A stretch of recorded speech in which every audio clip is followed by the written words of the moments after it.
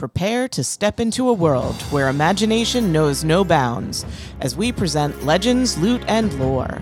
Join host, DM, and self-confessed Dice Goblin Andrew, who will guide you every step of the way into the realm of Dungeons & Dragons. From actual gameplay and cooking up delicious D&D foods to interviews with other D&D fans and newbies, this podcast is your gateway to becoming the hero of your own story. Whether you're a new adventurer or a seasoned traveler seeking new insights, Legends, Loot, and Lore has something for everyone. After the episode, visit our website at www.legendslootandlore.com for even more resources and exclusive content. And if you're as passionate about this adventure as we are, help support our quest at legendslootandlore.supercast.com. Embark on this odyssey with us and let the echoes of ancient tales guide you toward a destiny filled with limitless possibilities. Roll for initiative, because your adventure begins now.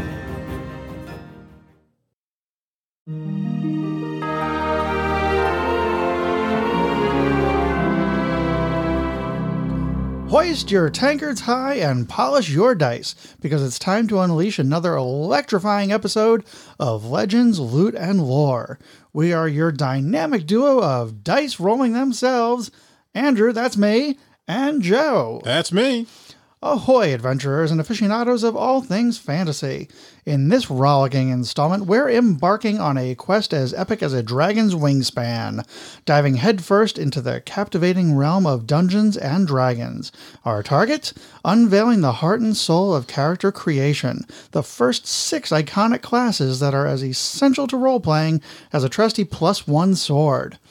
From bellowing barbarians who rage so hard they give even the stoutest stone giant a run for its rocks, to bards whose harmonious melodies are more entrancing than a siren's serenade, we're peeling back the pages of character creation to reveal the hidden treasure of wit and whimsy. Prepare for more laughs than a halfling at an all-you-can-eat buffet as we delve into the realms of roleplay and roll with the punches. So grab your dice bags, roll for initiative, because Legends, Loot, and Lore is about to take you on an epic adventure.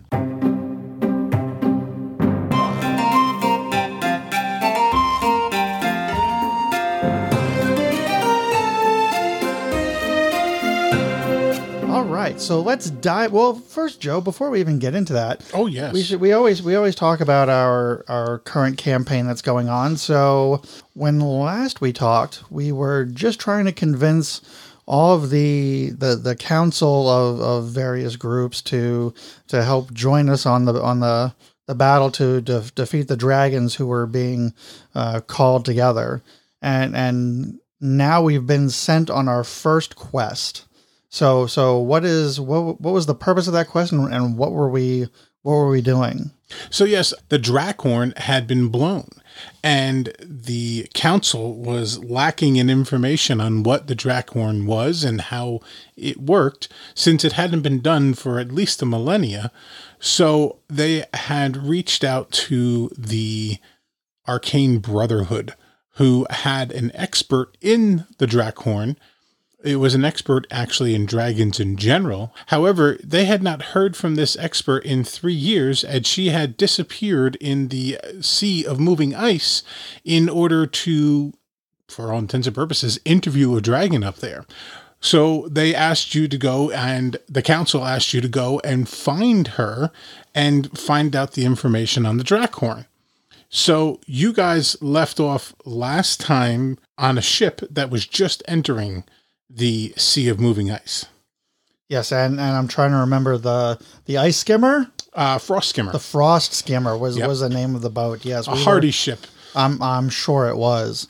And yes, we were on our adventure to find Macath. That's correct. The tiefling sorcerer. That's correct. Sorceress. Sorry, sorceress. Forgive me. You're forgiven. So we were on this adventure. So we were sailing through the Sea of Moving Ice and encountered several. We encountered giant octopi. Yep. Merrow, is that what they were? That is correct. And some polar bears. Some polar bears. One of them, which was attacking an ice warrior. who you saved from the polar bear, and he gave you some basic information that made your search somewhat slightly easier. That's right. And then so we were still sailing on, trying to find this iceberg. It was mainly a plateau, but it had columns of spires of ice surrounding this iceberg, and that's almost what we were like in it search was for. made that way specifically in a defensive measure. I wonder if they were thinking about that. So you guys actually found it a few days after helping out the ice warrior.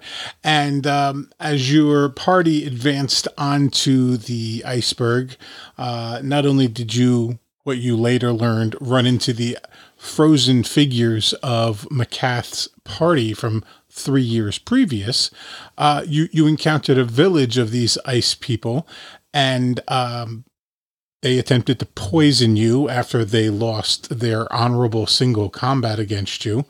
However, the shaman of the village was secretly terrified of the dragon who had been keeping this village in terror and under his control for years. And she was afraid that he was going to eventually wipe out the entire village. So she let you in. That's pretty dramatic. It was, actually. And it never would have happened. You never would have found out about it if it wasn't for the Toma, the half-orc, saying that they were there on a spirit, in response to a spirit vision. And he was talking about the last message that McCath had sent 3 years previously. Mm-hmm. But in the way that he said spirit vision, it clued in her, who had been praying to her spirits to try to have somebody come and rescue them. If he hadn't worded it just that way, that never would have happened. Interesting. So thank God for Toma, who, if I recall correctly, doesn't rank too high on intelligence, but he had a spark of brilliance. It just happened to be that he worded it that way, and I forgot to mention that to Bill when we were playing, that the fact that she decided to help them was because he worded it that way. Well, thank God for that. So we're now at the point we found out that there is a dragon on this iceberg, or who makes its home on this iceberg. Yes. Somewhere deep in the underbelly of the iceberg. So the dragon is there, and supposedly McCath, the tiefling sorceress, is somehow went down with the dragon into its lair. We don't know if McCath is alive at this point or not, but we have now just kind of begun entering the cavern of the dragon of White Death. Wasn't that what it was? The dragon was nicknamed Old White Death. Old White Death. And then we ended the session, actually last night, we ended the session right as you walked into a room full of kobolds who didn't notice you because you were stealthy enough. And your response was, there's 12 of them. I want to attack them. I'm going to use my action surge so I can try to hit 3 of them at once. And I said, we're going to call it there because I don't feel like doing this combat this late at night. I was ready to kill some things. He's going to kill a lot of things next week. Oh, I can't wait. Thoradin is primed for geared up for his first real combat out in the world. He's got bloodlust, and he's ready. He's not afraid to wield that warhammer on anything that comes in his way. So, yep, it will be very exciting when we join up next week to continue the adventure. And kobolds are kind of my height, so being a dwarf, so it's a 3-4 foot max. It's a pretty even matchup height wise. So, and for those of you who know kobolds and those of you who don't know kobolds, they only have about 9-10 hit points. So, level 8, I believe you guys are at right now. Level 8 dwarven fighter should have very little trouble whacking them at 1 hit point apiece. I hope so. That's my plan. I'm hoping to take out 3 to 4 of them in my my first round. Tune in next week. That's right. All right, so that's our adventure in, what is it? It's now Rise of Tiamat. Rise of Tiamat, which is part 2 of Tyranny of Dragons. Tyranny of Dragons, which is a 2-part adventure, 2 books. Excellent. Can't wait for next week. Should be a lot of fun. Yes.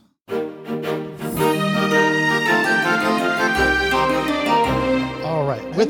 Yes, with that, let's dive into, we've got so much to talk about with these classes. So we're going to go through the first 6 out of what are a total of 12 classes in the basic rules. So the first 6 are, and these are going in alphabetical order, so there's no real particular order to these. Barbarian, Bard, Cleric, Druid, Fighter, and Monk. Mm-hmm. Those are the 6 that we're going to cover this episode. We're going to cover the other 6, the Paladin, Ranger, Rogue, Sorcerer, Warlock, and Wizard. That will be in an upcoming episode, and we'll have a kind of a 2-parter here to cover all the classes, because it's really just too much to kind of cover in one session. So Joe, let's start with Barbarian. So how would you describe a barbarian? What is their kind of background, so to speak? Well, typically a barbarian is more of a primitive class. They don't have your sophistication other people would have. By that basis, certain people tend to put intelligence as a dump stat in these particular characters. No, hang on. When you say dump stat, let's remember our audience here. So that's correct. So when you talk about a dump stat, so remember there are six stats. So when you roll the dice and you get your points and you start assigning out points to each of these stats, Joe, what is a dump stat out of those 6? So a dump stat is the stat when you roll your 6 dice. You roll your 6 stats. And whatever stat turns out to be the lowest roll, that becomes your dump stat. You end up putting that roll into your dump stat, which is the stat that is least likely to be useful to your class or your character in general. For a barbarian, while you don't necessarily need to have a low intelligence, other stats are more important, like strength and constitution, for example. Oh yeah, for sure. Intelligence is not necessarily a strong point of barbarians. That's not to say that a barbarian can't be intelligent, because there definitely are. But it does not always have them there. Right. So that's what a dump stat is. So not for each class, between race and class. So each class has certain stats that are just not as key as other ones.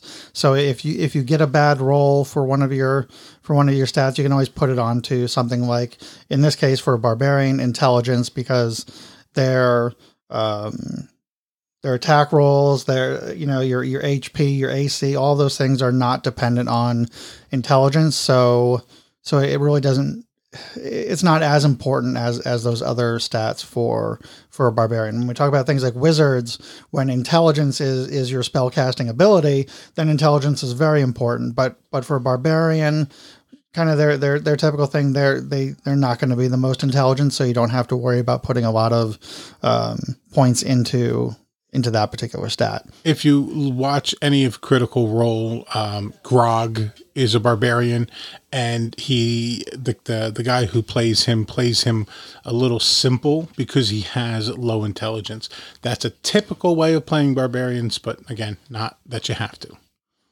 And there's a lot of interesting stuff with. I mean, what you can do. So when you start selecting a class for your character, this is really. This starts to flesh out. So you've got race, you've got class, you also have backgrounds. So this is really where you start to build the backstory for your character, kind of who they are. So barbarians could be the town champion. They could be the muscle in town that helps protect the people. They could be a criminal. There's a lot of things that you can do with a barbarian and play with those different abilities. But we're going to talk with each of these classes what's called the quick build. So in the basic rules, Wizards of the Coast kind of provides a kind of quick way to build one of these characters, telling you exactly what key stats what abilities to focus on and how to kind of quickly build a character. So it'll be as enjoyable as possible. So Joe, let's talk about the quick build for Barbarian. We said strength is most important. Absolutely. Because the Barbarian tends to be a melee fighter, which is a fighter that gets in close hand-to-hand combat, swords, axes, even some clubs every once in a while, depending on what flourish you want to have. And as a creature coming in with that type of melee weapon, strength is almost always required for those to determine how hard you hit, if you hit, and how hard you hit. Well, because typically you're adding your strength bonus to that attack. Both of those rolls, correct? Right, exactly. So that's why strength is most important. You really want to make sure you're at least probably above a 15 to start off with at a level 1 character. You want to get as close to 20 as possible. That will really beef up your weapons and later on in different levels when you start getting a second attack and things like that, the Barbarian becomes a big, heavy damage wielder very, very quickly. Yes, and the second thing that you tend to want to boost up is your Constitution. Correct. The Constitution you want to boost up because when you get into that close melee contact and start fighting, you are going to be the center of attention for many of your enemies, which means you're going to draw a lot of attacks, which means you need to be able to hang in with the combat and take a lot of damage. And they're not wearing necessarily, they're big brutes, so they're not necessarily wearing a ton of armor. Correct. So you want to make sure they've got as much HP as possible. So that's why you really want to focus secondarily on that Constitution score to help beef up the high HP. So when they get in the midst of battle, they're able to take some hits before they potentially go down. Absolutely. And the limiting of your armor tends to help them in this case because the third one, if you have another high ability score, stat score, is to get into your dex. Not only to help with your initiative bonus, meaning you can jump out early into that combat, but also the dex will combine with your constitution and increase your AC. Yeah, so you always want to, that's a great point. You want to kind of balance, getting decent HP and getting high AC. So when enemies are attacking you, the likelihood that they're going to connect with that attack will hopefully be less likely that they'll make that attack. And let's talk about background really quickly. We're not going to get too deep into backgrounds on these episodes, but the one that Wizards of the Coast recommends is the Outlander background, and that's kind of what they suggest for a quick build for barbarians. Remember, the barbarians are very much tribal people. So those who are found out not in the cities tend to live in tribes, and they tend to be hunters and trackers of some sort. So they don't necessarily. The Outlander kind of fits that. When we get into that description, you'll see what an Outlander is, and it fits that motif.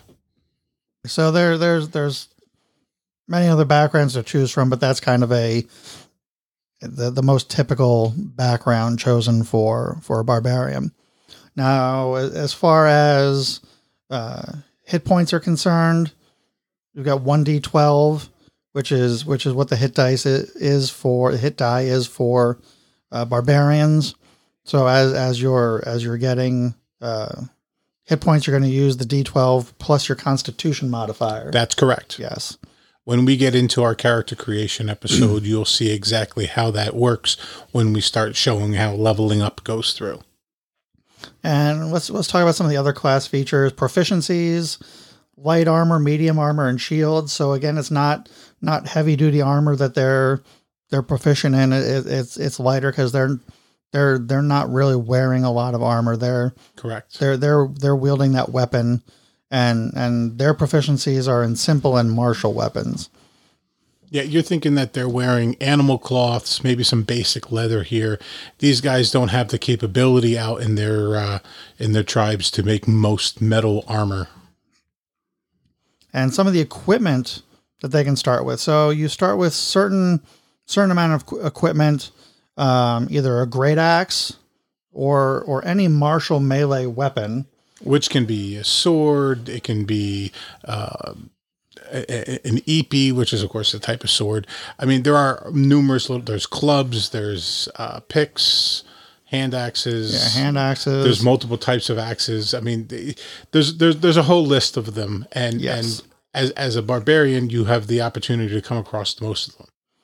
And let's talk about one nice feature that barbarians get, and that is what is called rage. So barbarians have a rage feature. So what it says is, in battle, again, they are fierce, ferocious fighters. So on their turn, they can use a bonus action to enter this rage, and when they are raging, they get several benefits. Provided they aren't wearing heavy armor. And Joe, what are those benefits that they get when they are raging? So the first one is you have advantage on any strength checks or saving throws. So if you want to do something and you want to lift something, or if you're trying to resist somebody pushing you, you get advantage on those D20 roll checks. Advantage is you get to roll the D20 twice, and you get to take the higher die roll between the two of them. Another advantage is when you use a melee weapon like your battle axe to attack, and you're using the strength modifier, you gain a bonus to your damage roll, which is based upon a rage chart, which is in the instructions. Starts out at +2 additional hit points whenever you're raging. And that builds every 5 or 6 levels. I can't remember off the top of my head. And the final advantage is resistance to bludgeoning, piercing, and slashing damage. And this is huge, Andrew, because as a character who's going to run up into melee combat, 90% of the damage you're going to take is actually from other creatures swinging melee weapons, whether clubs, warhammers, axes, swords, bludgeoning, piercing, and slashing damage. That also includes arrows. Arrows are piercing weapons. Mm-hmm. You get resistance, which means you take whatever that damage is and you cut it in half and you keep going. This fits into the warrior motif. This fits into the lacking of heavy armor. I've always thought of this as kind of like an adrenaline rush on steroids, if you will.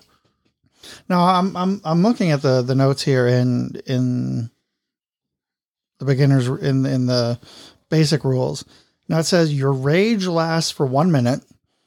It ends early if you are knocked unconscious, or if your turn ends and you haven't attacked a hostile creature since your last turn, or taken damage since then. Yep. So what does that mean? What is or taken damage? So the idea being that in order to maintain your rage, you have to be active. So that's why you have to attack something.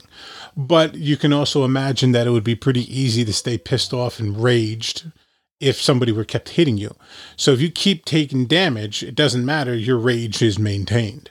If you don't hit something and you don't take damage, you think about it of 6 to 12 seconds, depending, where you have a chance to kind of catch your breath and cool down. And all of a sudden, well, there goes that adrenaline will start to ebb.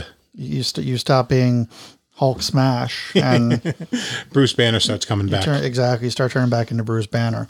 Fascinating. It was interesting. There's so many things to talk about here. We don't want to get too deep into this because we've got so many classes to talk about.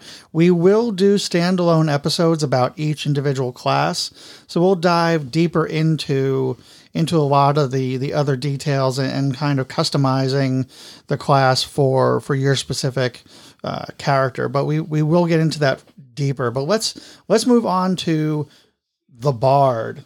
One of my I love the Bard. It's interesting. They are I think there's really three types of class. You really have your kind of weapon wielders. So you've got people like your barbarians and your fighters. You've got spellcasters like a bard or a wizard or sorcerer. And then you kind of have some hybrids that are a little bit of fighter and spellcaster. So you've got those three different ones, but this is, it's interesting you say that. I actually have them in my head split up into three different categories. I have the melee guys who run up with the hand weapons. Mm-hmm. I have ranged characters, which are people who use bows and arrows and magic. And I have utilities, which are people who tend to use either both or more specifically, they have supporting type magic or abilities. And I throw clerics, paladins, and bards into the utility one because they have spells that affect both good and bad creatures. Mm-hmm. They have healing spells. Right. They have debuffing spells. They have buffing spells for the characters. That's just me. Your characterization fits just as well too, but that's just how I've always said. So it's interesting. Yeah. So bards are. So I love the description of bards as a versatile and charismatic spellcaster, known for their captivating performances, magical abilities, and wide range of skills. This kind of goes into what Joe was saying. They're not only are they offensive spellcasters, but they have these kind of, I don't want to call it defensive, but support spells to help the party as well. They're entertainers, but they've got this great magic that they use within their music and storytelling, and they really have a way to inspire their allies and also kind of manipulate reality with their performances. So there's a lot of interesting things that you can do with a bard. And what's your take on the bard, Joe? I think you nailed most of it right there at the top of the head. The bards. The only thing I would really like to add about that is the bard is one of the more, and we'll talk about it in a minute, the charismatic characters. These are the guys that can whip into a bar or even on a street corner, start playing, make a few copper pieces just because the people will feel sorry for him, or actually he'll be good enough that the people will like him. And if your party happens to be extremely poor, at least now you have some kind of money for the night. And you can do that inside of an inn. Sometimes the innkeeper will give you room and board if you're good enough. They always have the ability to charm people. But as I was saying before, they're also not terrible with little hand weapons. Short swords typically, but you can hand once in a while. You can give them a long sword or daggers even. Yeah, I mean, so they're again very, very versatile class within the world of D&D. Now, their primary ability, as kind of we've already alluded to here, is their charisma. That's the primary ability that they focus on. So their spellcasting ability is based on charisma, and a lot of those persuasion, performance. Is it performance charisma based, or is that? No, that's charisma. I can never remember if it's charisma or strength. No, performance is charisma. Performance is charisma. Because performance in D&D is specifically towards the idea that you are performing something less than actually doing something like physical. Got it. So like athletics or acrobatics. Correct. Or you can even do oration. When we talk about the class, we'll talk about some subclasses, but there are some subclasses that deal with oration as opposed to music. Fascinating. So let's talk about creating a bard. Let's talk about creating a bard, and let's talk about we'll talk about the quick build. So obviously, as we've said, charisma should be your highest ability score. And again, get as close to 20.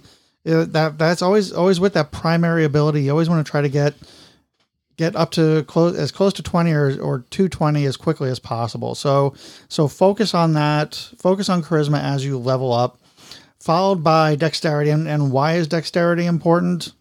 Well, like I said, they tend to be using some of the lighter weapons, which will double as you can use either strength or dexterity. But also dexterity is important because they tend to be a little bit of a faster character, a faster a faster class, and it boosts their initiative. And they also don't wear very heavy armor, so it helps boost up their armor class at the end.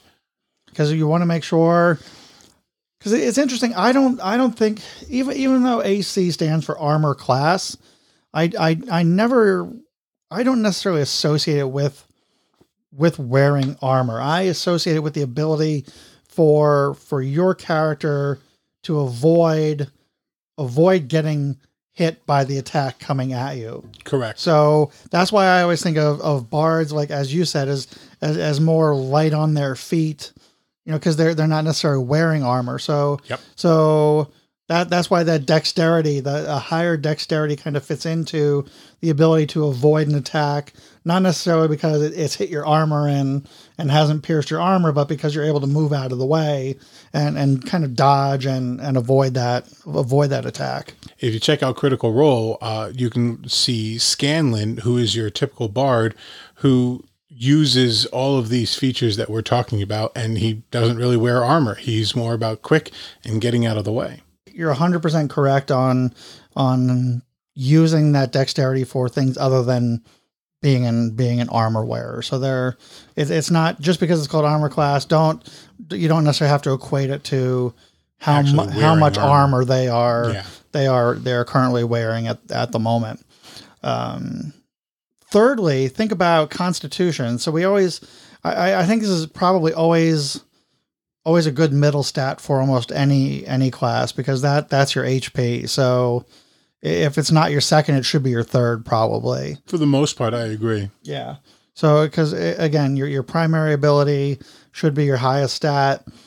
Somewhere between Dexterity and Constitution are kind of the next two. It really depends on how you want to build the character, and we'll get more into that on the specific class episodes. But just remember, depending on how you create the character will also dictate what emphasis you put on each ability. Right, and just remember, as a bard, you may get in close, but you tend to not wear armor or heavy armor, so your dexterity is going to be important about keeping up your AC. So how you deviate between dexterity and constitution, maybe you sacrifice your dexterity for a better constitution so you can stand in the battle a little longer, but depends on how you're building them, like you said. Yeah, it's a careful balancing act between the two, for sure. Other things you want to think about when you're creating your bard, they recommend using, if you're trying to make one quickly, choosing the entertainer background, which again is very typical for a bard. When it comes to now, we were talking about a weapon wielder. Now we're talking about a spell caster. So when it comes time to think about spells, remember there are cantrips and then leveled spells. So remind me of the difference. I'm so glad you asked. So cantrips do not cantrips you can use over and over again. When your other spells, when your leveled spells, they require the use of spell slots. So you have X number of spell slots as a first level player. So you can choose, I think it's probably four spells. 4 spells at level 1, if I recall correctly. And you've got X number of spell slots, so you can only use those first level spells so many times. And after that, you can't use them anymore. But cantrips can be used over and over and over again. So it's interesting when I was doing all this research, they talked about kind of how to pick your cantrips in the beginning. One should be like a utility spell. So let's say you're casting light or something like that. So if you're in a dungeon and you're one of the few races that doesn't have dark vision, you can cast light or something like that, or it's in the dark and you want to be able to light it up. Utility spell, something that can something that would help your party, like a healing spell. So they recommend. I'm trying to see what cantrips they recommend here. Minor Illusion, Vicious Mockery are the two that they choose. So Minor Illusion is a kind of a useful utility spell, not really an attack spell. So it could help you get out of certain situations. And then Vicious Mockery, which is the psychologically cutting spell. Yes. Sarcasm, just the old sticks and stones goes out the window because words can hurt. And when they come from a bard, they can actually take away your health. And that's one of the things. So you want to hold on to that cantrip because, again, as you level up, those cantrips become more and more powerful. But remember, you can use them as many times as you want. So you don't have to have spell slots for those. Now the first level spell slots or the first level spells that they recommend are Charm Person, Detect Magic, Healing Word, and Thunderwave. Which is a nice mix between utility, offense, and defense. With the Charm Person and Detect Magic being utility, you can charm a person and possibly talk your way past them. You can detect magic to see if something might be magically guarded or protected. Healing Word is kind of self-obvious where you can heal. And Thunderwave is an attack spell, which is fairly commonly used by bards and many other classes in the games that we've played anyway. It seems to be a player favorite. Yes, indeed. So now let's talk about some of the other things for the other features for this class. So the hit dice for the bard is a D8. Yep. And let's see, proficiencies. So the bard is only proficient in light armor because, again, they're not typically an armor wearer. So this is probably leather or something very simple, not nothing heavy or elaborate, so to speak. Weapons wise, simple weapons, crossbows, long swords, rapiers, short swords, and let's talk about their tools. So what do they get as their tools? So the cool thing, and here's your role play, your personality fitting into it. You're proficient in 3 types of musical instruments that you may want to choose. So I think the one time I mocked up a bard, I never got to play it. I think I took the drums, and I thought it was like a lot of fun to think that I'm dragging this mini cart behind me with a modern day set of drums behind and like setting it up before every battle somehow. And I've never played the character. I've never played a bard. I haven't played a lot of characters. And it was just an interesting concept. That really is. Now it's interesting because that will go into the next thing that I want to talk about here. So I could imagine it reminds me of the old, I don't know necessarily Civil War, but colonial battles during the Revolutionary War. How they had the band out there playing. So I could see like a Rush concert at this battle, and Joe is just drumming away out there, just throwing inspiration out at the rest of the party. So that's the one thing that bards have is what is known as bardic inspiration. Oh boy, you just gave me a great idea after we talk about the inspiration. I'm so glad. So talk. So I'll you do that. You do that. I'll talk about bardic idea. inspiration, and you talk about your idea. So it is. So it's interesting. So this is my idea of bardic inspiration. He's not really a bard, but I think of Matt Foley from Saturday Night Live giving the motivational speech telling kids to stay off drugs. So this is he's giving living in a van down by the river. So he is giving this motivational speech that is so good. It's like the most epic motivational speech ever, that the dice that you are rolling are even inspired. So what happens? I love this. It's like a personal cheerleader. So once within the next 10 minutes, somebody can roll the die and add the number rolled to one ability check. And what is the bardic inspiration die? Starts out as a D6. That's right. It's a D6, and then at 5th level it becomes a D8, a D10 at 10th level, and it just keeps going up. So you can add this die to an ability check, an attack roll, or a saving throw. Not to your damage dice. Not to your damage dice. It doesn't inspire your weapon, but it inspires you in other ways.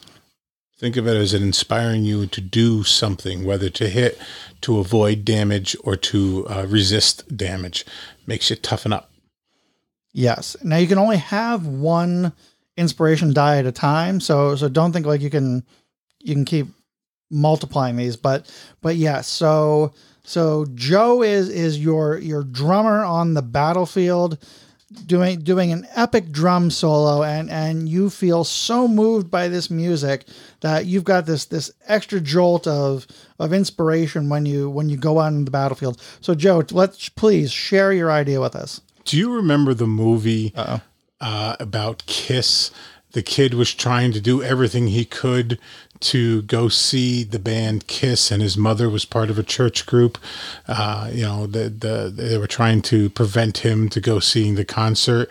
Now I can see you don't remember this movie. It was from, I think it was from the 80s or 90s. And anyway, he gets the Kiss concert, but he's a drummer in his band at home, and his mother breaks one of his drumsticks, which makes him lose it and walk out on his mother. So he's at the Kiss concert with his girlfriend and his friends, and he's waving just one drumstick. And without looking at him, I forget who the drummer of Kiss was. He ends up throwing his drumstick into the audience, and he catches it. So of course. Of course. So what you were talking about giving out the inspiration, and I mentioned that, I was always thought if a drummer would be awesome. It would be great if the drummer had a huge pack of drumsticks, and as he gives the inspiration, he tosses the drumstick to the player, and the player has to hold the drumstick while they're attacking or trying to resist it. That's where the inspiration comes, because he plays this epic drum solo or whatever, and then gives him an actual drumstick that he has to hold while doing it. That would be amazing. It's like here's your physical representation of your inspiration. And when you think about how inspiration works, it's a bonus action. So you can do your attack, you can do whatever, and then you turn to one of your compatriots and say, "Hey, Andrew, you're doing a swell job," or whatever you may say, or you play a quick, guitar riff or lute riff or whatever, and you pay attention to them. That's when they get their inspiration. So the great thing is, as a bard, you can still take your regular action and then inspire somebody as a bonus action. And you can give that, I think it's 6 times or 4 times when you're first level. You can use this feature, the number of times equal to your charisma modifier, minimum of once.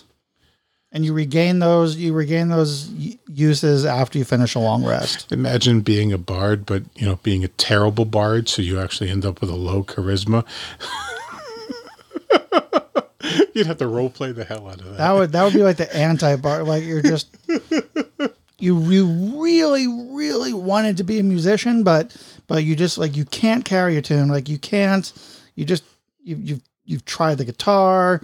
You've tried the drums, you've tried everything, and you just can't. Yep. You can't do any of it. But there's so much to bards. Like I said, I'm really looking forward to doing individual episodes about each of these classes, so we can really dive talk into about them. all the details that Yes. come with it. Oh, absolutely, because there's so much fun that you can have with these. But let's talk about another interesting one. So we've talked about kind of the weapon wielder. We've talked about spellcaster, kind of utility player. So another utility player, at least that I would consider, would be Agreed. a cleric. Yeah. So talk to us. What is a cleric? In simplest terms, the cleric is like the American Express card. You never leave home without it. Mm-hmm. The cleric, in the simplest of terms, Any good party should not leave without their without American a cleric. Express. Yes. American Express cleric. Correct. The cleric is your generic healer. There are several other classes that can heal. However, the cleric is more built around the idea of being a healer than any other creature, any other class, I mean. And they channel the power of either a higher being or a deity that they worship. And they use that faith, their charisma their faith is based upon their charisma to heal and regenerate those people who are ill and damaged. But in addition to that, they have these abilities to inflict damage and to hurt. And oftentimes they can be used as divine messengers against some evil anti of whatever their deity is. So really their power is granted by a deity of some sort. Based upon their faith in that deity. Correct. Got it. I keep going back to it, but Critical Role, the character of Pike. Yes.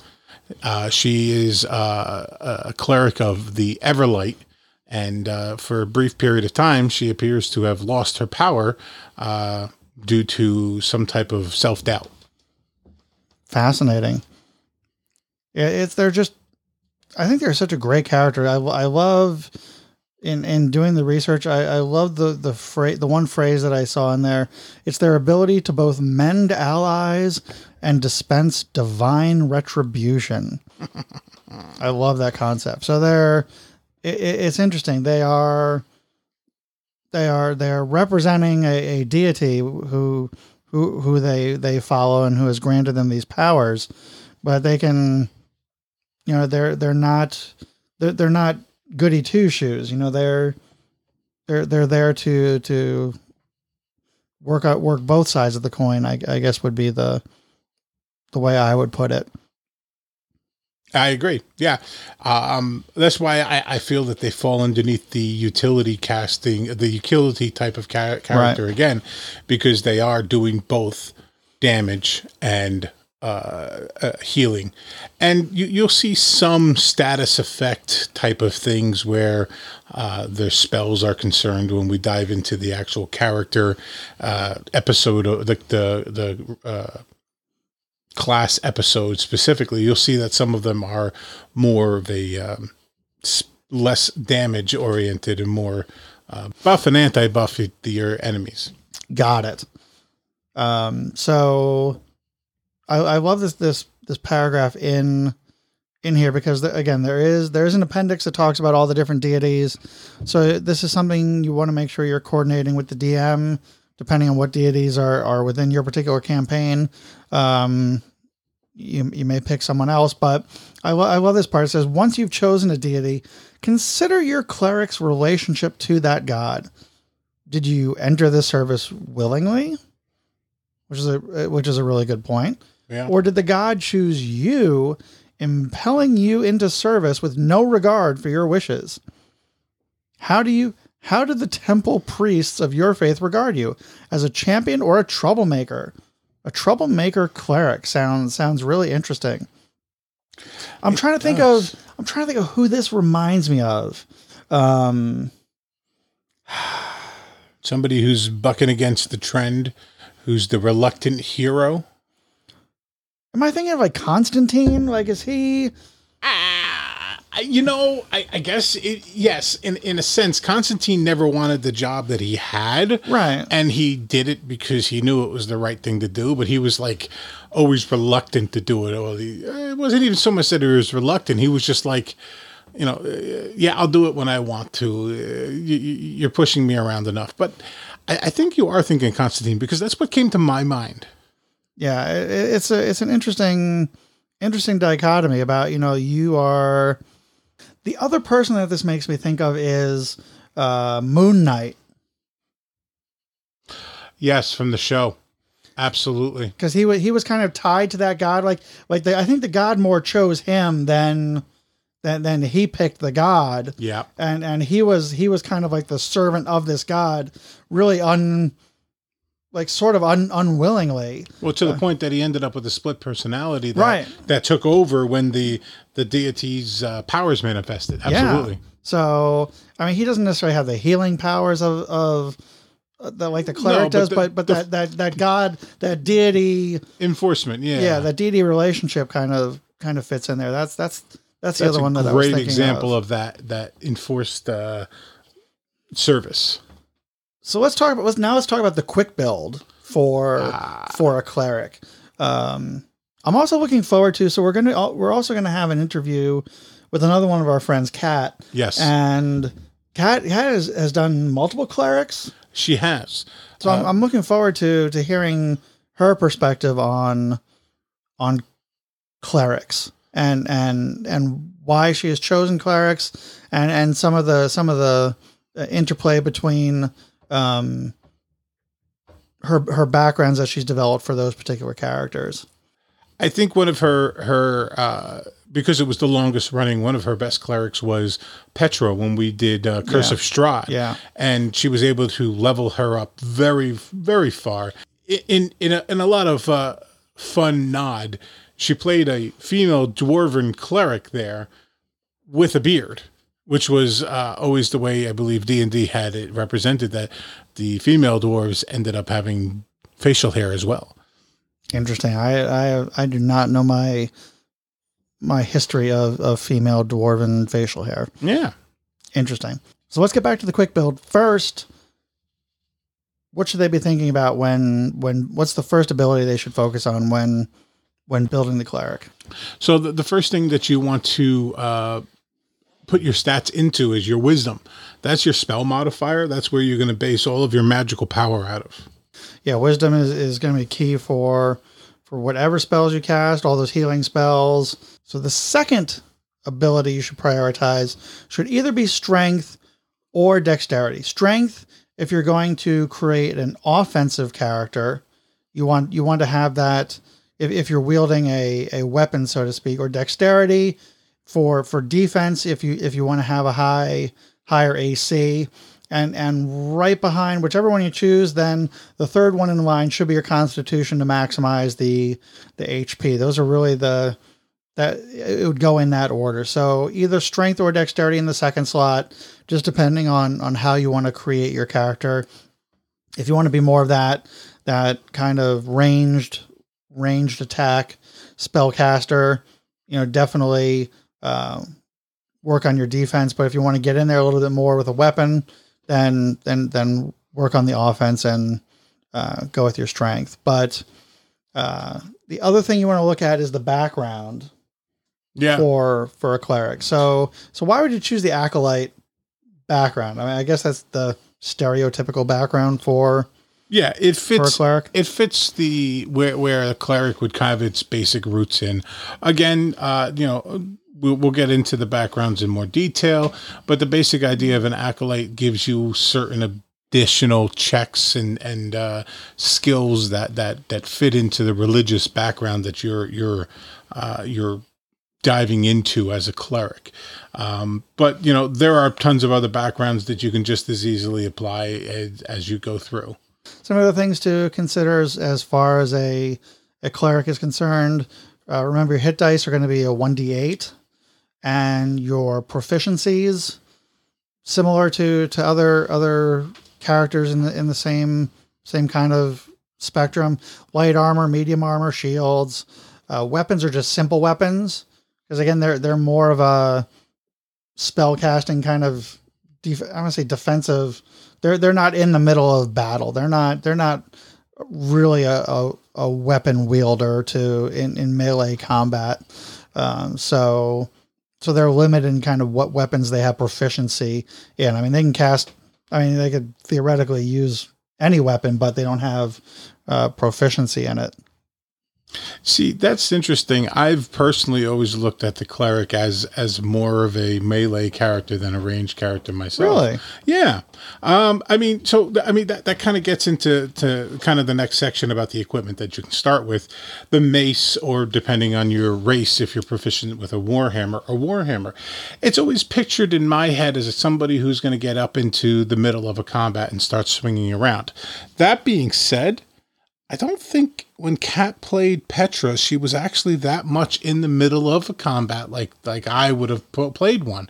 So that's not necessarily saying that I'm right. That's a good point.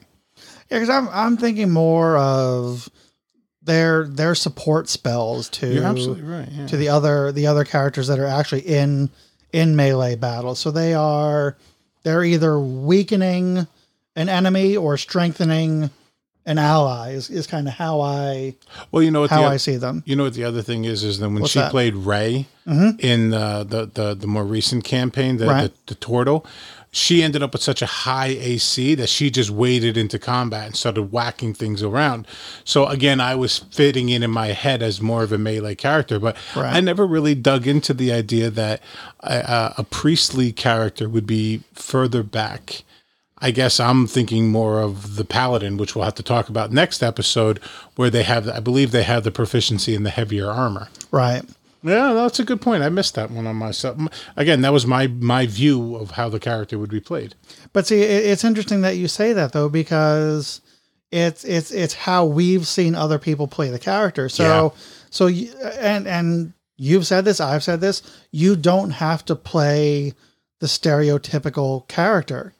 So our friend Kat had a cleric Turtle who had a very high AC. So with a very high AC, they could actually go into battle much more easily because they were less likely to be hit by weapons with that high AC. So they could more easily go into the mix of things and cause some mayhem. But I've always I think more of a stereotypical cleric who kind of being outside of the main battle and kind of playing that support role. And in hindsight, now that I'm thinking about it, my friend Liz played one in her first campaign. She played a cleric, and she really didn't get into the middle of melee either. She always hung back, and I always thought she just hung back because she liked casting spells. But it might have been that's how the character was designed, and I would be misusing a cleric if I were to have designed a cleric and played with in that way. Well, you wouldn't be misusing it. You'd just be playing it differently, off book. Yeah, that's a great way to put it, off book. All right, so my goodness, there's so much good stuff to talk about. So let's go into the next class, which is Druid. Now, I have always thought of the Druids definitely as a support character. Yes. They have very little hit points. They have typically very little strength. And when you start looking at their spells, our friend Christina played a druid in our second campaign that we did together. And she ended up not caring for it as much. She had played a rogue in the first run. But I was fascinated. I was DMing. I was fascinated by all of the spells that she had that were modifying the terrain and the thing. So I fit them squarely in the utility type of class. I really dig the concept of a druid. Very, very nature based, drawing power from the earth, I love transform. We'll talk about that in a second. Transforming animals. Yes. Wielding kind of the forces of nature, communing with other animals. It's just, I really kind of dig that kind of like, it's like the hippie of, I was just thinking the hippie of D&D. Because then these guys, more than any other race, these guys remind me of the Native Americans, people who tried to create a balance with nature around them, where they would hunt animals, but they wouldn't do it to excess. And they had this balance of nature and man. And I think that the Druids have always built that concept in my head. And it's not a race that we talked about because it's not a common one, but our friend Kat played a Druid one time as a Furbolg, who is a race that really has that same connection with nature, and it really worked out beautifully, except she played him as a very cranky character.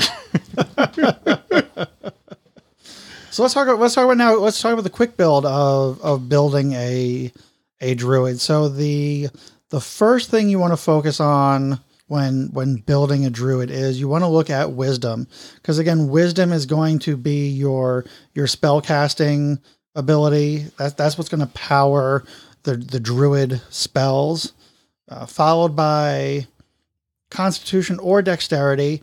Really depends. Again, you want either think about Dexterity for the armor class. So if you want to kind of protect yourself, be a little bit more defensive, or if you're really going to go in there and start attacking, you want high HP, go for the Constitution. So you can play it either way as far as that's concerned, just depending on how you envision your character, and the background that they recommend with Druids is the Hermit background. Joe, what are your thoughts on the quick build of a Druid? I think it fits in perfectly with the lore that is set up with what you can read in the basic rules about who and how the Druids exist. Especially the Hermit background. When you think about a hermit, my first couple of thoughts of hermits come into recluses that live out in the woods in small little mud or wooden huts that are constantly tinkering with plants and friends with animals. Actually, what was the name of the guy in The Princess Bride that they took him? Miracle Max? Yes, I always thought of him as more of a hermit than a wizard or anything like that, just because of how they were like away from everything. And the hermits are always people who are far away from mankind and all creatures, and try to live with nature as much as possible. So the hermit fits in. And again, when we get into backgrounds and you do your own research on the backgrounds, you'll see that the skills that the hermit brings to a Druid complement it. I think there's some interesting races that play well into the Druid class. One is a dwarf, like a mountain dwarf. You get some +2s to some other abilities, but I think just the race itself being a hill and mountain dweller, kind of being underground, really plays into that kind of hermit, that hermit background. So they're very very in tune with nature, with stone and gems. They've got that kind of that bond with nature. So I kind of see that one fitting in pretty well. At least that's my take. Cause I was thinking of this more when I was creating Thoradin, the mountain dwarf mime, the fighter, but Druid would be an interesting class to play with those as well. I think so. I think it would be interesting, but unfortunately for the opposite reason why you think so. I think a Druid dwarf would be one who loves trees and growing things in nature, whereas in my head the dwarves themselves are more, like you were saying, deeper in the mountains. And I'm probably biased because I have been reading and listening to R.A. Salvador's books on Drizzt Do'Urden. Mm-hmm. And in there is a dwarf who is a Druid, and all the dwarves look at him funny because they're like, you like trees? We're mountain people. So I'm biased to that opinion. I never really thought about it until I heard that story.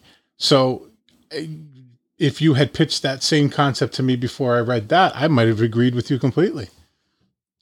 Surprising. That'd be the first time you agree with me completely. Not necessarily. I'm just kidding. When we talk D&D, we agree on a lot of things. Yes. Which is odd because we are allowed to disagree. We are allowed. I mean, we do disagree on quite a few things. That's what makes us such good friends. Let's talk about my favorite thing. Your favorite? Please, oh please. Well, with druids, which is wild shape. Don't get wild on me now. I'm Shape your responses better.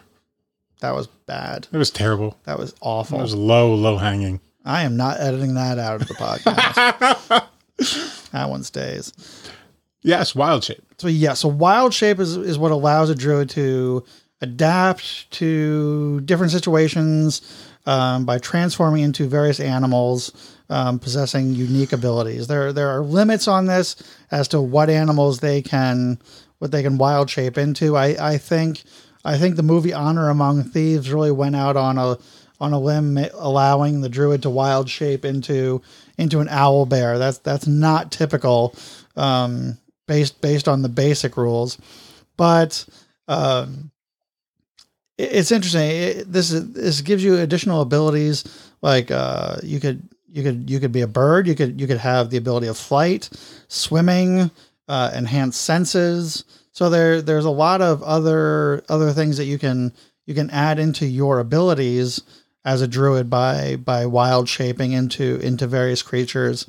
You can wild shape into a small animal and go in and spy on a situation. There's a lot of different reasons for doing this. You scope out the area ahead by being a bird and flying up high and seeing what's going on before you actually go into a combat area and get a lay of the land. So there's a lot of really cool things you can do with wild shape. Get into and out of situations based on what animal. And as you level up, you can turn into a greater array of animals based on the abilities that you have gained. But for me, wild shape is just one of the coolest things that you can do as far as a druid is concerned. Agreed. The versatility that allows you to, like you were saying, there's just so many things you can do as different creatures, and smaller creatures sneaking around, flying creatures to go take a scout out. It's great. There are drawbacks, of course, where you take you take the traits of the creature that you do. So if you were to take the traits of a mountain lion, let's say, you would only be able to do the amount of damage that a mountain lion would be able to do. You would not be able to cast any spells as that creature. Now, if you were previously concentrating on a spell, you can maintain that concentration. Right. But you cannot cast any new spells. Right. And you're limited to the armor class and the hit points of that creature.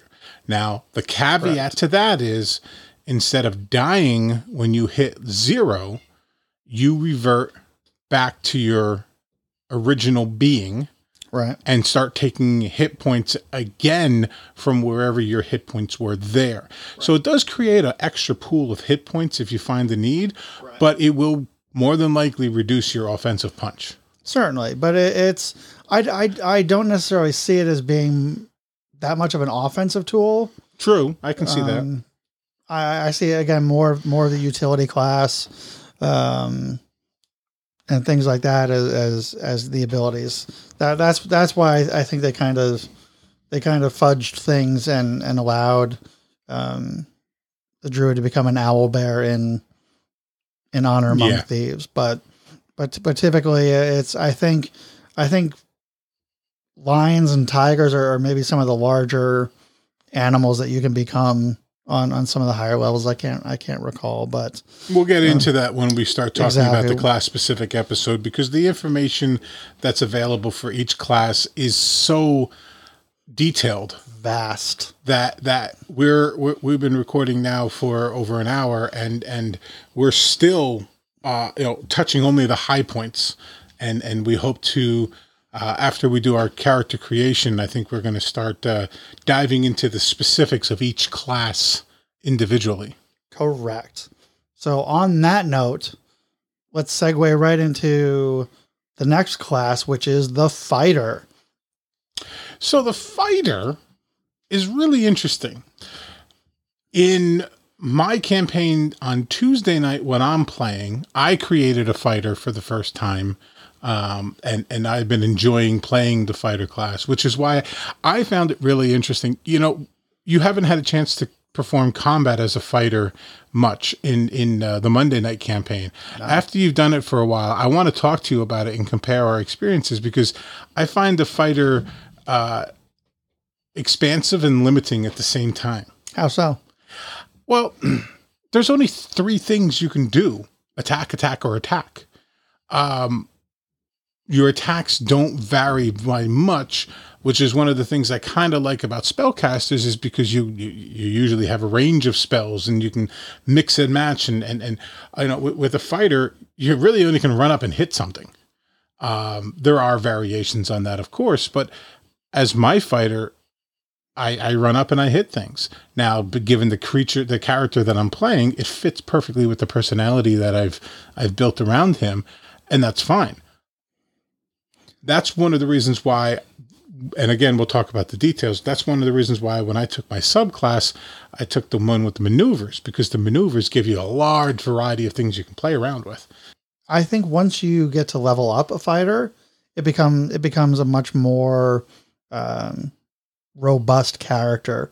Yeah, you've got like the superiority dice with the maneuvers. You can disarm, you can frighten. There's a lot of things you can do when you get into higher levels with a fighter. But I think your level 1 fighter is just, that's what he is. He is trained to fight. That's what they do. You know, everybody within a party has their specialty, and his prowess is with weapons and defending those that are in the party and keeping them safe. So I think, you know, if that's what you're into, that's the perfect class for you. If you want a broad range of spells and being able to do a lot of different things, then you know, a fighter is clearly not for you. But when it comes to the melee range, they are well-rounded as melee characters. I mean, they've got the ability to wear the armor, so they've got proficiencies in armor, weapons, etc. They are fantastic people. Like I am, like Thoradin, the dwarf. He's a soldier, so he has fought in wars, and I mean he's over 250 years old, so he's seen a lot of battle. So he's not just a killing machine. He is a wise tactician. He knows, you know, how to coordinate a battle and go in. So he's got a lot of wisdom behind just swinging a sword. Agreed. So let's talk about quickly building. Do the quick build for a fighter. So why don't you dive into what abilities and what skills you want to have for your fighter? So the first one is typically everybody would think is strength. Now the other option that you might want to consider is dexterity, and the reason why is a fighter is also proficient in archery.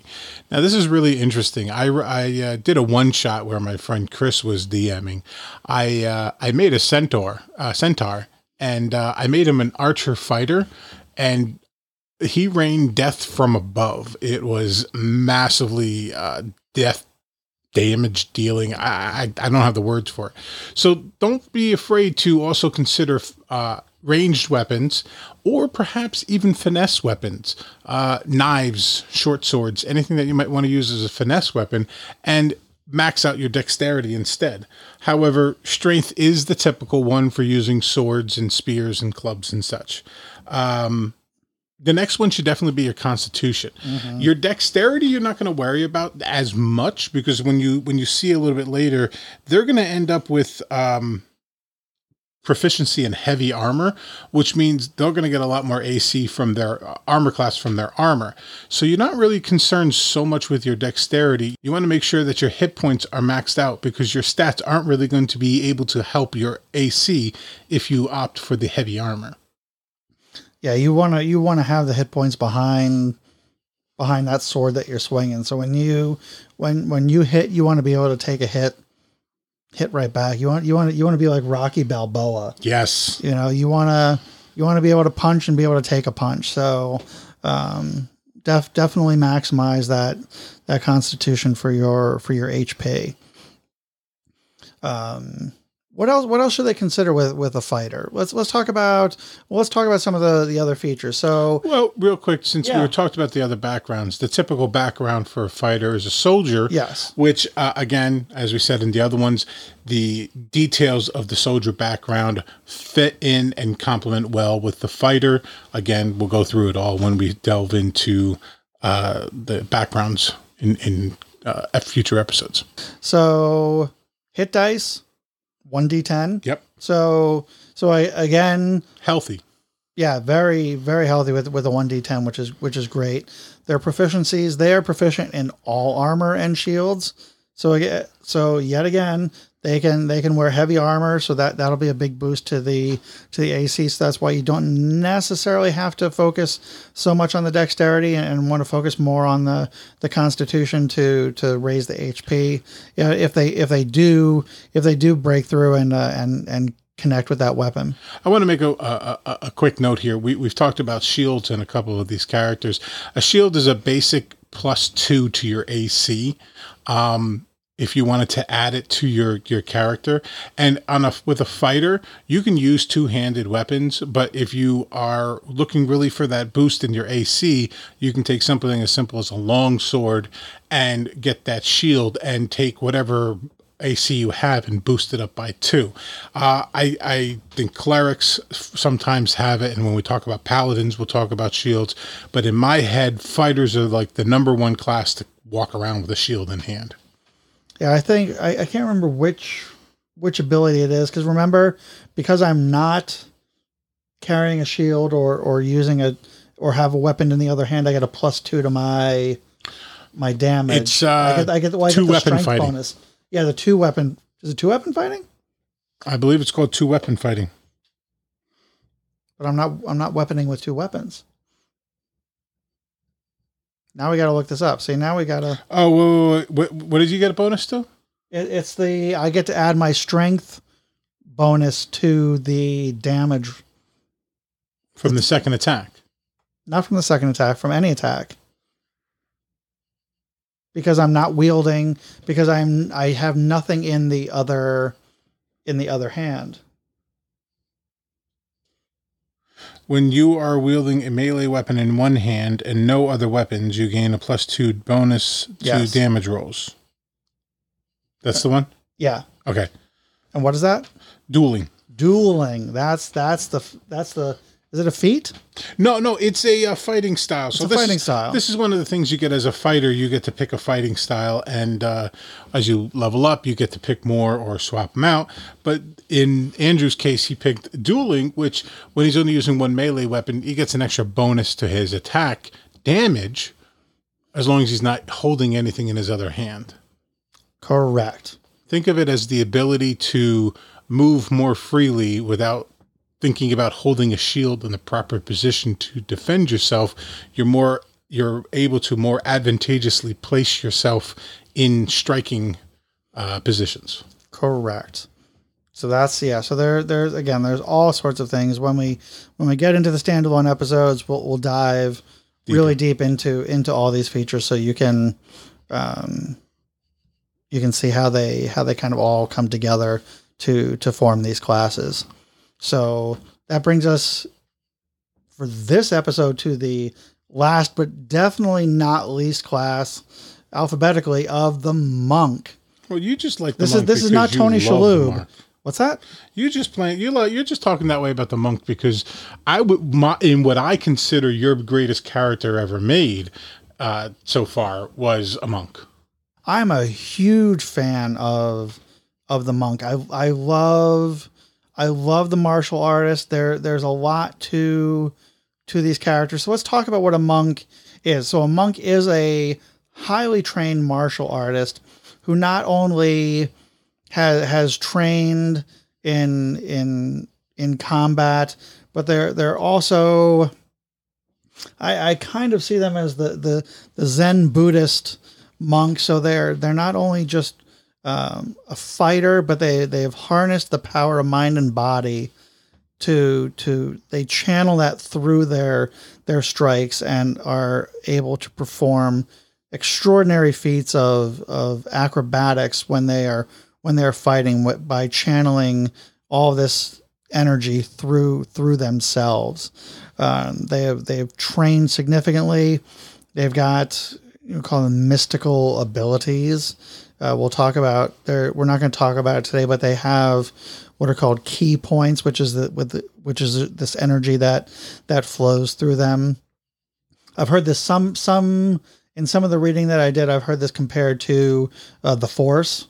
So they've talked about some of the Star Wars people as monks because they have this key energy flowing through them. That's an interesting analogy that I can definitely get behind. Yeah, it's between this and I think maybe Paladin, I think was the other one, if I recall correctly. But there's a couple classes that they talk about with Star Wars characters. The Jedi and Sith. Yeah. But anyway, I don't want to get too much into. Well, as a person who's DM'd you as this monk and the other monk, yes. Where you didn't have a name for the shapeshifter, right? You didn't have a name. Menyevech. Oh, Menyevech! I can never remember that name. Which I believe is Czech. I believe so. For shapeshifter. Shapeshifter. Yeah, I think that's right. That's right.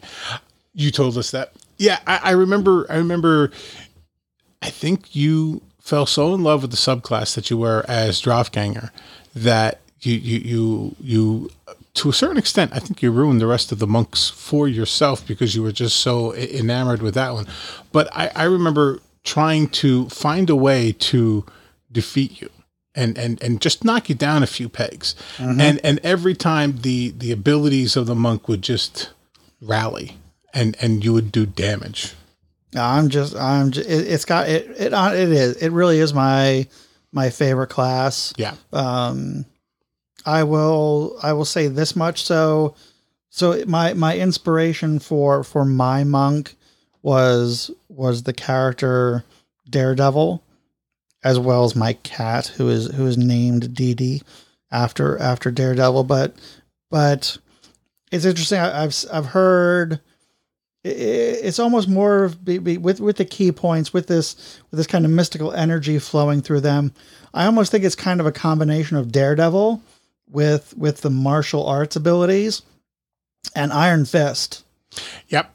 With the key points, the key energy flowing through them. So I almost focused punch that he would have, where the visual effects was like all the power flowing into his fist. I don't know why I keep thinking of Ki and I think of Kung Fu Panda. And he would, in the combat, he would like tap the body in like certain points and all of a sudden it would be like, but it didn't take anything out of him. It wasn't his key points. Right. He was finding the key in the other person and disrupting the flow, if you will. So that's what rings my bell, but it's not really. Interesting. But yeah, I mean, it's just I really feel like there's just so much that you can do with this class. It's just a lot of fun. And let's talk about the quick build for building a monk. Yeah. So definitely the first thing you want to do is focus on dexterity. Because again, what's that? Completely. And why is that? I'm not going to take this away from you. Oh, come on. I can't have all the fun. So the dexterity is most important because, in my opinion, for the monk, it's most important because it adds into your unarmored defense.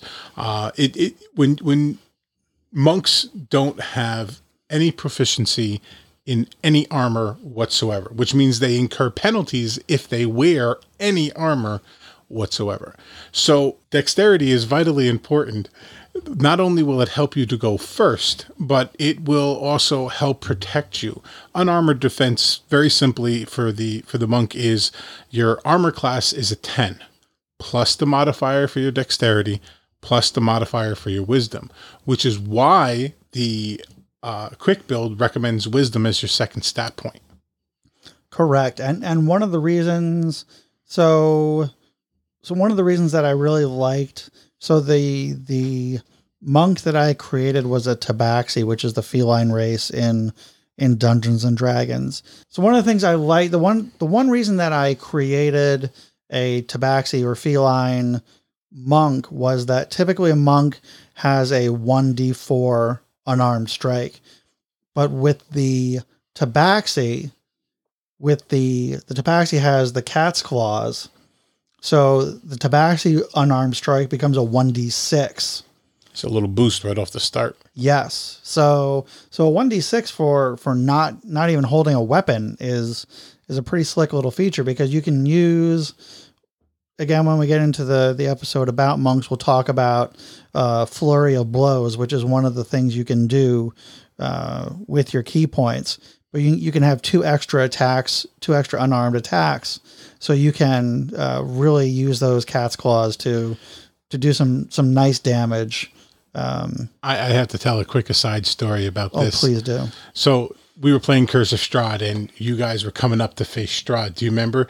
You won the initiative roll, and you came up to Strahd, and you hit him with your short sword, and you hit him with 2 unarmed strikes. And I think your unarmed strikes at that point were up to like a D12 or something like that, or maybe a D10. You were doing like massive damage to him. I do remember this. And the problem was, Strahd has a heart hidden inside his castle that absorbs, I think it's up to 50 points of damage. And you did like 54 points of damage in 1 turn, which is a massive amount of damage for a monk to do. Yes. I mean, it was impressive. Don't get me wrong. Monks can do a great amount of damage, especially when you use the flurry of blows. But I remember I had to describe it as his wounds healing back up, because he was really still had that 50 hit points because it was transferred and taken from his heart. And I remember the look on your face. You were so distraught. So deflated. You thought that everything that you did was worthless, and you just kind of like were going to take a step back from the combat. And it felt so bad to watch you do this, because I wanted to tell you there's this heart over here. It was amazing. It was so funny. I'm like, what am I even doing? Why are we even here trying to defeat this guy? If I just did 50 plus points of damage to him and he just like healed himself, I'm like, I give up. I give up. It was probably the most miserable I ever felt about brutal playing against a character, because it was like this, and he's been building the character, and he'd been like working on it and perfecting it, and all of a sudden it comes up and it's like his best shot didn't do anything. And It was like, it was the perfect morale defeating. Like, I just like, I had to let it play out. But then I told him afterwards, I was like, dude, you don't understand how much damage you really did. You just erased this whole problem. Yeah, it was frustrating to say the least. But I think, again, I'm all about the monks. I think it's just, I think it's nice because they are fighters, but they do have a lot of variety in how they fight. You know, it's not just the fighter, you know, just dealing damage with a single weapon. You know, with the key points, there's some really cool things that they can. There's a mystical aspect to it. It's like, you know, it's not your typical brawler. It's a guy who goes up and punches and kicks, but he's not a brawler. He's a very precise instrument of damage dealing. It is Neo in the Matrix, and he just stands there and goes, "I know Kung Fu." That's how I feel when I play a monk. Which is really funny, because I was going to say Neo from the Matrix. I was going to say it's like Bruce Lee, which is Kung Fu, if I'm not mistaken. Yeah, so I mean, it's just a fun. I love I know nothing. I've never taken a lesson in any martial art whatsoever, but I love them so much, because I think it's such an elegant way of fighting without a weapon. And I think it's just, very, I don't want to say artistic, but there's just some flow to it that I think is just really beautiful. And I love how that kind of plays out on the field with a monk. And it was fun playing a blind monk. And I'll talk more about this on the standalone episode, building Daredevil as a monk and some of the things that you want to consider. But there's some really cool things that you can do. But playing a blind character, we don't have time to go into that now. But it was definitely a challenge to be a blind fighter out on the battlefield. And with the monk is something else that, like, you know, I was talking about how a fighter, you kind of just walk up and swing your sword or swing your weapon and hit. And the monk definitely has a lot more creative flair that he can use to it. On the Tuesday night game, we were playing with Mike, and Mike played that monk for a while. And he had a staff, and he had a lot of fun trying to incorporate backhand slashes with the staff and his own his own fighting. He I love that you're cracking yourself up. He said it every time. He was saying fury of blows instead of flurry of blows, and it still plays. It plays out well. A fury of blows. It was really well, but it's like I think the idea that I was trying to say here is like with a fighter, you walk up, you swing, you hit, you miss, you do it again. With a monk, it's more artistic, if I may, because you see kung fu fighting and stuff like that. You see these people making these elaborate moves, trying to get into the right position, and with a monk, there's more creativity to it. And then when you get into the role playing, flair. There's flair. And when you get into the role playing of it, this is when you can start describing what you're doing. And when you have a player who really enjoys role playing, they'll get into that. Obviously, I try to do it whenever I do a killing blow, but other people will like to just describe their hits at random points, and it's like, good, go for it. Yeah, there really is just, I don't know. There's too much. There's so much. There's so much you can do with the key points. Well, like I said, we'll get into it in a future episode, but definitely dive into it. You can feel free to do your own research. There's tons online about these different classes, and so don't let this is just kind of scratching the surface as to what's really out there. So wow, that was that's half, and we're six classes, and my God, we've been going for over 90 minutes talking about all these different classes, and we're only halfway there. So thank you for listening through all of this. We will continue with another episode right after this with the other 6 classes, which remember are the Paladin, Ranger, Rogue, Sorcerer, Warlock, and Wizard. And we'll dive into all those as well. And then, like I said, we will in future episodes kind of do a deep dive into each of these classes and give you some more details on some fun stuff you can do with them. We also have an interview coming up with our friend Kat, who we mentioned played the cleric several times. So we're going to dive into her background and her choices about all of her character creation. Yes, it'll be fun to listen to somebody else talk about character creation and kind of their thought process on how they develop characters from the beginning. So hopefully you'll find that interesting, and that episode should be coming up shortly. So once again, thank you so much for listening. We look forward to you joining us on future episodes. Remember, you can help sponsor us and keep us producing these episodes. You can go to legendslootandlore.supercast.com. You can also visit our website and check everything out there, which is www.legendslootandlore.com. So check it out. And thank you so much for listening. Thank you.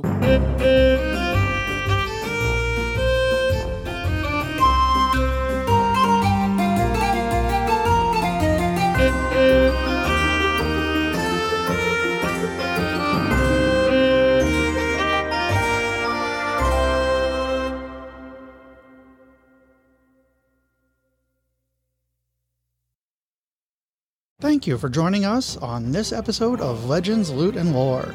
We hope you've enjoyed immersing yourself in the realms of legends, uncovering hidden loot, and delving into captivating lore. But the journey doesn't end here. For exclusive content, behind-the-scenes insights, and access to our community, visit legendslootandlore.supercast.com. There you'll be able to support the podcast, where you can join our Discord server for lively discussions and subscriber-only content, and connect with fellow enthusiasts.